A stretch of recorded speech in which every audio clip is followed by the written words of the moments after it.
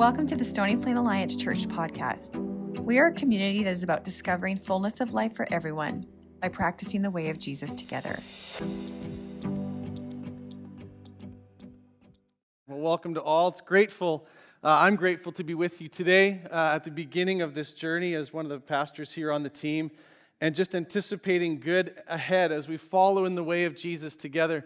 And one of the things that God's put on my heart for us as a team and as a church, as elders together, it's something that I've brought up in my own home for many years, is that I want us to be a fearless people, that when we gather together, that when we're in prayer, when we're in worship, when we have meetings and small groups and all those sorts of things, that none of us need be afraid because we're together and we're in Christ and we're inviting others to the same. And to be the kind of church where fear never ever gets to make the decision. Because fear always wants a voice in every decision. Fear wants to create a culture of paralysis, but Jesus has set us free. And I believe in the days ahead, God is making us into greater measure a fearless people who walk by faith in the way of love. And I'm just so excited to be on this journey with you. And we are continuing in our walk through the Gospel of Mark today. And last week, just to bring you up to speed, because the two stories we're talking about are a little bit connected, the context from last week is that Jesus now, as we come through the book of Mark, is making his way to Jerusalem and is kind of facing the apex of his life and ministry that is eventually going to come to his death and burial and resurrection. But right now there's this movement in the text. And the gospel writer Mark is starting to build up this tension as Jesus, step by step, goes from a ministry in Galilee, way in the north, and starts making his way to Jerusalem to face what he's going to face. And there's so much tension building through this story because everyone is wondering is what's going to happen when Jesus finally arrives in Jerusalem.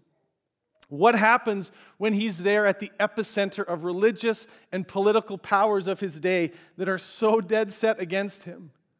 What kind of Messiah will he be? What kind of Savior? What kind of king is this Jesus that's on this coronation march towards Jerusalem? What kind of king is he going to be like? What kind of kingdom is he going to establish? And as we saw last week, we had some disciples along with Jesus, and they had made all kinds of assumptions about what kind of kingdom Jesus was introducing. And they wanted to make sure and ensure that their portion of the glory and power was kind of guaranteed. They wanted to get beside Jesus and were like, listen, Jesus, we know how it all goes. You are going to walk into Jerusalem and take over, and we're going to imprison people, and you're going to be powerful, and we want some of that because we think where you're headed is awesome, and we want in on the deal. And they say, do us a favor. And in Mark 10:36, Jesus says, what do you want me to do for you? And these disciples reply with, well, give us places of honor in your kingdom. Make us your first overall draft picks in the stuff coming up for the future. Put us right at the top of the list. There's good stuff coming, and we want first in. And Jesus replies to them with this response of basically saying, you don't understand what you're asking for, and I'm not going to give you your request because I'm looking for the hearts of servants, not people who are addicted to power. Now, right on the heels of this conversation, what is it that you want me to do for? What do you want me to do for you? We want power and glory. And Jesus is like, no, we got to keep walking. You'll get it someday. And right on the heels of this conversation between Jesus and his disciples, we come to our story today in Mark 10:46-52. Tension is building. What's going to happen? And then this. Then they came to Jericho. So now they're moving towards Jerusalem. You're going to see this in the next few weeks. There's this walk happening. So they're at Jericho. As Jesus and his disciples, together with a large crowd, were leaving the city, a blind man, Bartimaeus, which means son of Timaeus, was sitting by the roadside begging. When he heard that it was Jesus of Nazareth, he began to shout, Jesus, son of David, have mercy on me. Many rebuked him and told him to be quiet, but he shouted all the more, Son of David, have mercy on me. Jesus stopped and called and said to the crowd, call him. So they called to the blind man, cheer up, on your feet, he's calling you. Throwing his cloak aside, he jumped to his feet and came to Jesus. What do you want me to do for you? Jesus asked him. Does the question sound familiar? What do you want me to do for you? And the blind man said, Rabbi, I want to see. Go, said Jesus. Your faith has healed you. Immediately, he received his sight and followed Jesus along the road. This is the word of the Lord to us today. So they've passed through Jericho, and they're on their way to Jerusalem. There's big crowds around Jesus, all in anticipation of the days to come. And it feels like in this moment in the text, like people are being caught up in a wave of glory towards this inauguration or coronation of Jesus that they're anticipating as Israel's promised king. And as they pass through Jericho, maybe they stayed the night there and they're having the conversations with the disciples and the crowd's starting to grow. They leave Jericho and they're on the main road and they encounter a blind man who's named in the text, named Bartimaeus, begging by the side of the road. Hang on to that. There's a reason he's named. I'll get there. They encounter Bartimaeus on the side of the road. Now he's positioned himself, Bartimaeus has, in this high traffic area. There was one main road through a gate in and out of Jericho to the south of the city where Jesus would have passed through. And it's where all the travelers, when day trade would be happening and people coming to market, or they had just farmed and they were bringing the harvest in. This was this high traffic area. And here's Bartimaeus sitting by this gate on the side of the road so that he can catch as many people as possible in their course of daily business and trade. And so this crowd starts coming, and although Bartimaeus can't see what's happening, remember, he's blind, Bartimaeus hears that it's Jesus passing by. You know, perhaps the shouts of the crowd that we hear about at Palm Sunday as Jesus moves towards Jerusalem, Hosanna, praise be to the Son of David who comes in the name of the Lord. Maybe Bartimaeus hears those shouts, hears those cries, hears those cheers, and he starts to realize, Bartimaeus does, who it is that's passing by. And that this day is going to be unlike any other day because someone unique is about to pass by his little spot of begging. And Bartimaeus, in a moment, immediately realizes and seizes on the fact that this is his chance for a life-changing encounter. It's possible, Bartimaeus, sitting in his spot begging, has heard the stories of Jesus. It's possible that he's been eavesdropping in on the testimonies of travelers that were telling amazing stories about this Jesus of Nazareth. He would have heard it in that city. Word had spread all about Jesus, and although Bartimaeus could see nothing, maybe he's hearing the testimonies, he's hearing the stories, he's staying caught up on the regional news, and Jesus of Nazareth is making waves. It's possible that maybe Bartimaeus had already come to believe that Jesus was his Messiah. He was Israel's king. Because Bartimaeus shouts out something kind of interesting. He says this. He realizes it's Jesus of Nazareth. But he says, Jesus, Son of David, have mercy on me. Now, this title that Bartimaeus uses is not by accident. Totally on purpose. You see, there was this prophecy that coming out of the line of David, it's in 2 Samuel. It says, someday, out of this line of David, there will come a son, and he will be the true king and ruler of all, and he will bring peace and mercy and justice, and the world will never be the same. And this whole messianic idea that someone in David's line probably has to be born in Bethlehem, probably needs to come from a certain area, probably needs to be part of a certain genealogy. When that person comes, you can know that the light is dawning. You can know that the sun is rising. You can know that your life is about to change forever. And Bartimaeus, although unable to see, is hearing about this Jesus of Nazareth and has made the connection in the ancient prophecy that the one who's about to pass him by is the one who was spoken of that would bring life to everyone. And so he calls out, Jesus, Son of David, have mercy on me. You know another way to say it? Jesus, I know who you are, have mercy on me. I figured it out. It's his way of saying, Jesus, I know who you really are. And I trust you, and I see you as my Messiah, because I'm asking you for mercy. So Bartimaeus keeps shouting it out, and others in the crowd try to shut him down. The literal translation out of that was like, shut your mouth, you're annoying. Like the crowd's going by, and maybe they're like, yay, Jesus, but then they've got, Jesus, Son of David, have mercy. And like, shh, that's not the song we're singing. Stop. You're out of tune. You're bothering us. Now, apparently Bartimaeus really didn't care much about the opinion of the crowd because he uses it as fuel, and he starts shouting louder. Jesus, Son of David, Have mercy on me. I know who you are, and I'm coming to you for mercy. Will you see me? In verse 49, Jesus stops. This is so fascinating. Imagine Jesus walking. He's surrounded by this crowd. Maybe over here is Bartimaeus. Bartimaeus is shouting. Jesus is here. This crowd saying, shut it. Bartimaeus, stop. You're annoying. Whatever else. Jesus stops over here and says to the crowd, call him. Now, Jesus could have stopped, walked over himself, right? Taken Bartimaeus by the hand or something. He says to the crowd who's telling Bartimaeus to stop shouting, call him, like you, folks around me, invite him. You invite him. The same ones that you're trying to stop him and shut him down and make him quiet, how about this? Change your tone. Watch your mouth. Invite him over.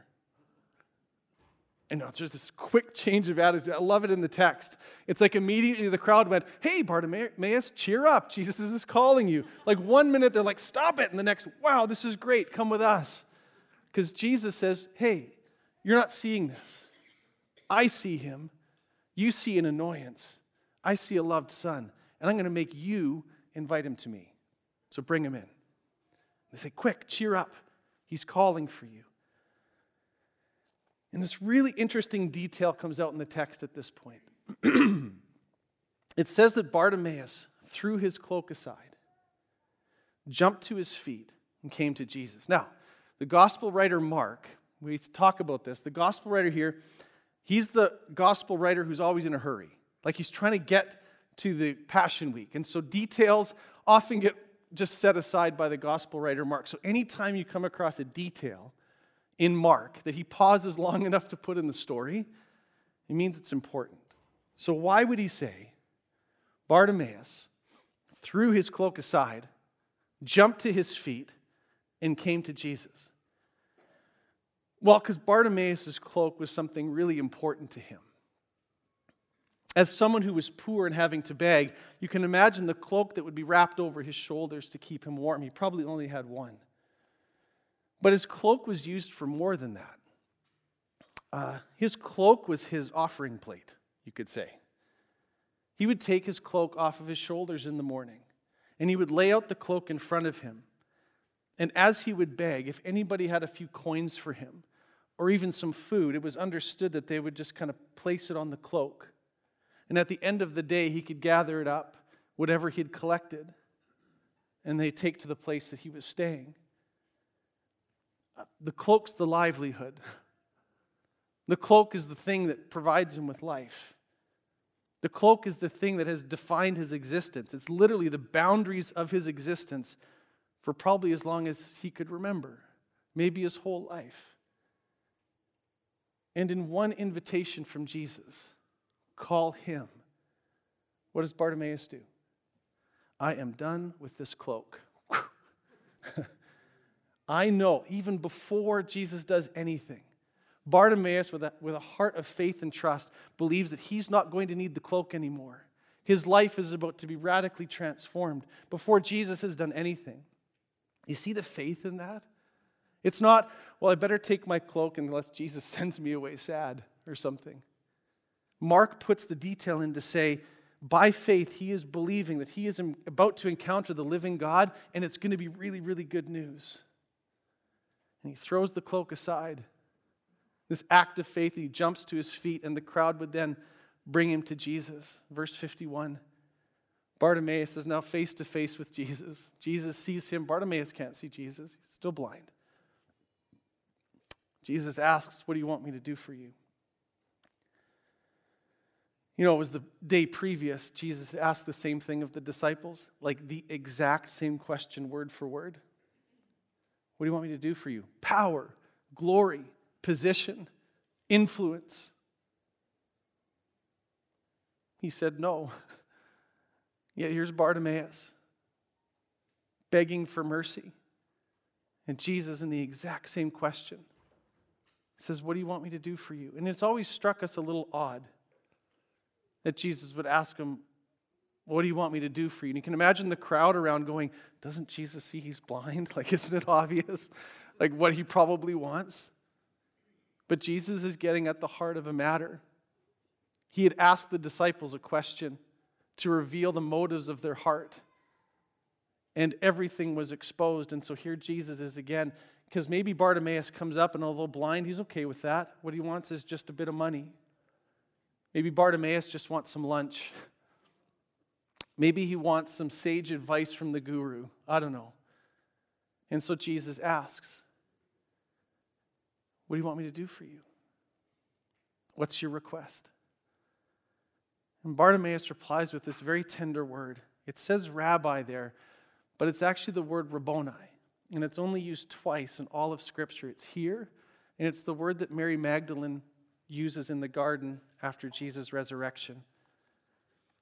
It's this term of tenderness and honor. It's like saying, "O most high teacher, the one who is above and over all, the one who is absolute perfect love, I want to see." Really simple request. I want to see. And Jesus says this fascinating word to Bartimaeus. He's looking at this man. I imagine his hands were on him. Jesus was a high-touch person. And Jesus says, "Go. Your faith has healed you." Interesting. Pause there with me. Jesus says, "Go." Weird, isn't it? We hear the word "go" and it sounds like Jesus is sending him away, like go away. But that's not what that means here. That word "go" right there literally means to lead away under someone's authority. Here's what he's saying. Jesus is saying, Bartimaeus, go. It's actually what he's saying. It's time for us to go. No more begging beside the road. You're with me now. Let's go. That's what that word, it's not like, hey, something's coming and you can kind of head back to town. Jesus is like, something great's about to happen and dude, let's go. This is going to be amazing. And what happens next? Immediately Bartimaeus receives his sight and followed Jesus. He didn't go away. You notice that? Didn't go back into town? The original text says this, and this is so beautiful to me. It says, immediately Bartimaeus received his sight, both physically and spiritually. And it says, and from that moment on, Bartimaeus followed Jesus in the way. That's what it says. Isn't that beautiful? Here's this guy sitting beside a road, and in one encounter with Jesus, out of a heart of faith and belief to set an old life behind and move with faith into a new life, he receives vision, he receives sight, he receives provision, he receives purpose, and begins to live in to a whole new reality. You know, I said I'd come back to why he was named in the story. It's a detail. Why say Bartimaeus? Lots of people aren't named, but the beggar beside the road is? Well, it's one idea. One idea that if evidence comes out later it's not true, you can accuse me of, not being accurate. But this is what I think. The Gospel of Mark is understood to be the Apostle Peter's telling of the story of Jesus. His eyewitness account of walking with Jesus dictated to the writer Mark. It's also our earliest gospel. It was written soonest after the life and resurrection of Jesus, which means Peter might be giving Bartimaeus a name in the text because Bartimaeus was in the company of the early church when this was being read and told. And Peter is saying to the first readers of the gospel, hey, you want a great story? Go ask Bart about how he met Jesus. Bart's got a good one, honestly, because he's part of us. In Acts, the church has a name. The church is called the people of the way. Before we were ever called Christians, followers of Jesus were called people of the way. And in verse 52, when it says, and Bartimaeus followed Jesus in the way, it's like a little hint about those who were part of the first followers of Jesus that have remained true and continue to follow in the way. And Peter's saying, if you don't believe me, go ask Bart himself. It's a good one. And that part of that first community that set the tone for what it meant to follow Jesus for the next 2,000 years. It's a beggar named Bartimaeus who took the courage and by faith called out for mercy and received every kind of sight that he could ever have imagined, more than he could have imagined. So what's the point in all this? Is it just a nice story? Good. I'm very happy for Bartimaeus. Hope he's doing well. Is there more here than just a nice gospel story? Well, let me put it this way. Let me ask you a question. You don't have to answer out loud. Do you know what it feels like to be stuck? Like really stuck. Maybe stuck in a situation that you don't like. And there is like no way through. You know what it feels like to be stuck relationally? Like you're at an impasse with someone, or you're at tension with someone, and there doesn't seem to be a way through. You cannot see a way forward. You ever feel stuck in your relationship with your kids, if you have children, or your grandchildren, or nieces, or nephews? Like the little ones in our lives, maybe not so little ones in our lives anymore, but there's a stuckness in the relationship with the kid because we're seeing them in a certain way, and they see us in a certain way, and it just feels stuck. Maybe stuck in another relationship, maybe stuck in your work relation. There's someone in your vocation you just can't get things figured out with. I know there hasn't been a lot of like relational fallout over stuff in the last 2 years. I know it's really rare, but it might be, possibly, that there's relational tension and it feels like there is no way through. There is no way for us. It is how it is, right? People say. You ever feel stuck spiritually? Jesus, I come to church, and I read my Bible, and I go to Alpha, I come to meetings, whatever else, but I feel like my soul is a dried up desert. What's going on? What am I supposed to do? I feel stuck spiritually. You ever feel stuck in a harmful habit or a destructive pattern? And when you make those confessions, and I make those confessions, and we sit on the edge of beds and we say, Jesus, I'm never going to do that again. And 6 minutes later, we're like, Jesus, I'm sorry. I did the thing again. I cannot see a way through. Is there a way for me through, around, over, under this destructive pattern? Hey, any of you ever feel stuck with your anger? That your own anger surprises you sometimes? And you hate that about yourself. You loathe it about yourself, but stuff happens on the road, in the house, at work, at a grocery store, in a drive-thru at a Tim's or Starbucks or something else, and the anger is there and it feels like it controls you as opposed to you having any control over it, and you just feel stuck with it. Any of you ever feel stuck with bitterness? Like there's that thing that happened to you, and whether it happened 50 years ago, it feels like it was yesterday, and you can still bring it back and you can still feel it, and it just feels like you're stuck and there's no way through. You ever feel stuck with being discontent? Like, I don't like my life. We go on social media and we see all these curated existences of absolute perfection, and we're like, yeah, not me. And we feel discontent. It's like, I don't like my life, and I feel stuck. Perhaps I'm the only one. But have you ever felt stuck, friends? Like, have you ever felt stuck? And it feels there is no way through, and you are in the dark, and we can't see. The whole point of this morning is to bring us to this right here. It's a prayer we're going to pray. We're going to pray Bartimaeus' prayer. Jesus, we want to see. Would you show us your way through? Let it be your way that we walk into. Jesus, have mercy on us and open our eyes to your way. Give us spiritual vision to move on and how things move beyond how things appear into how they really are. Like to confess that, Jesus, we feel stuck. We feel like the beggar on the side of the road with a boundary of existence around us of which we can't get out of. And what we need more than anything is like a spiritual vision. We need spiritual insight where the way of Jesus and Jesus himself is open to us. And when he speaks, follow me in this way. Friends, it's the way through. But here's our issue. We come and we say, Jesus, let us see. And then he shows us the way. You know how often that happens to me? And Jesus will show me a way, and I'm like, yeah, I don't like that one. Do you have a plan B vision here or something? Because when there's that relational tension, and I say, Jesus, I want to see. And he shows me a path of forgiveness. And I'm like, yeah, that's too hard. Can we do the path of forgetting or something? And she's like, this is my way. And when the anger comes up and we say, Jesus, I want to see. And the way of Jesus looks like talking to someone like a therapist, talking to someone like a doctor, coming for prayer. And it's like, yeah, but that means like talking out loud to people. And I don't want to do that. I need another option. When we look at our kids and we say, Jesus, I want to see.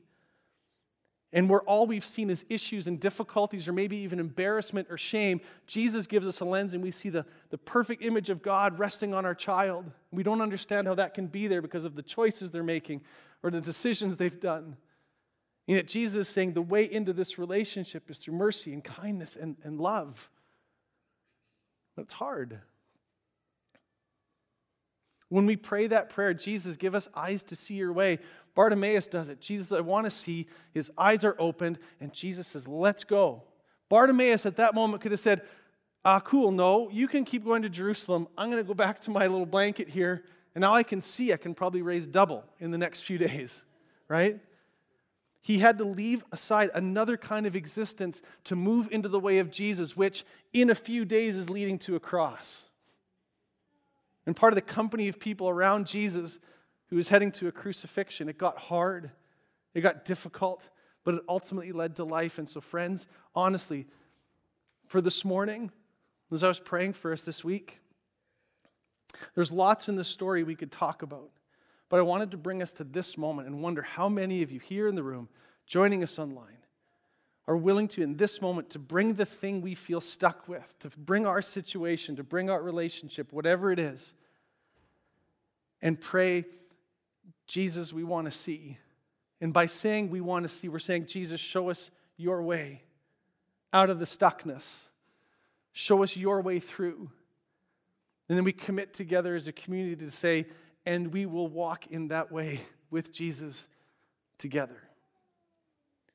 And what if in the next few days there's a whole bunch of stuff of unstuckness that starts rolling across this community because Jesus has a way and he has shown us the way and we get to walk in it with him. So I'm going to call our worship team up. And they're going to lead us in a time of a reflection here, but I want us to pause and pray. And you can pray with eyes open or eyes closed. It's up to you. You can put out your hands because we're in a moment of receiving. We're bringing a request to Jesus. And part of that confession is, Jesus, we don't see well. We got trouble with our eyesight when it comes to all sorts of things. And so, Jesus, will you have mercy on us?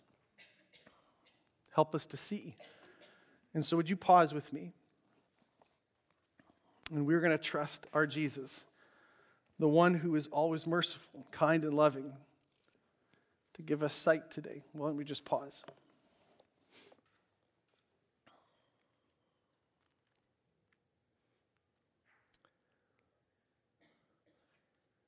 And so in our community today, Jesus, you see the confession of every heart, which really begins like this. Jesus, have mercy on me. And can I give you good news? His answer is yes. He gives you mercy. Jesus never, ever, ever says no to giving mercy. So start there. If you need mercy, you ask for it, and he gives it. He's already giving it to you. And now in that place of receiving mercy, he's going to ask us, so what do you want me to do for you? And you can ask for anything. I mean, you can go back, I'd like power, I'd like glory, I'd like whatever else. And Jesus might be like, no, you still have mercy, but not that other stuff. But I believe with all of my heart that when we say, Jesus, we want to see, give us spiritual vision of how to see our relationships and our work and our church and our community. We see it a certain way, but we can't trust our eyes. We don't see right all the time. We have blind spots. So Jesus, would you help us to see? I just want to give us a moment before we sing, before we move into communion in a minute, to make your request of Jesus. If he's giving you mercy already, and he's asked you the question, what do you want me to do for you? Will you ask him for sight? Will you ask him for the ability to see with his eyes? You can ask him now, right in your heart.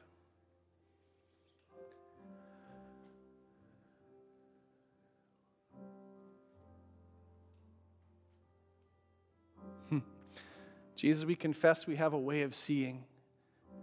And a lot of times we don't even see our blind spots. And we trust our own judgments on who someone is or what value something has, or all sorts of judgments we make based on our own looking, our own sight. But Jesus, the confession of your church this morning is, Jesus, we need to see your way. And now give us courage by your Spirit to follow in that way, to throw aside the cloak, to throw aside the thing that has been the boundary of our identity and our existence, and to fully follow in your way no matter how hard it gets, because Jesus, if we have you, we have everything we need. Help us to see and to live into your way. Amen.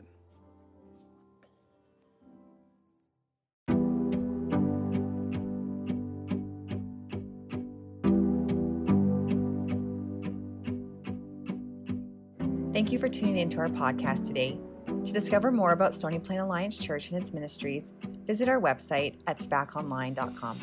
Grace and peace.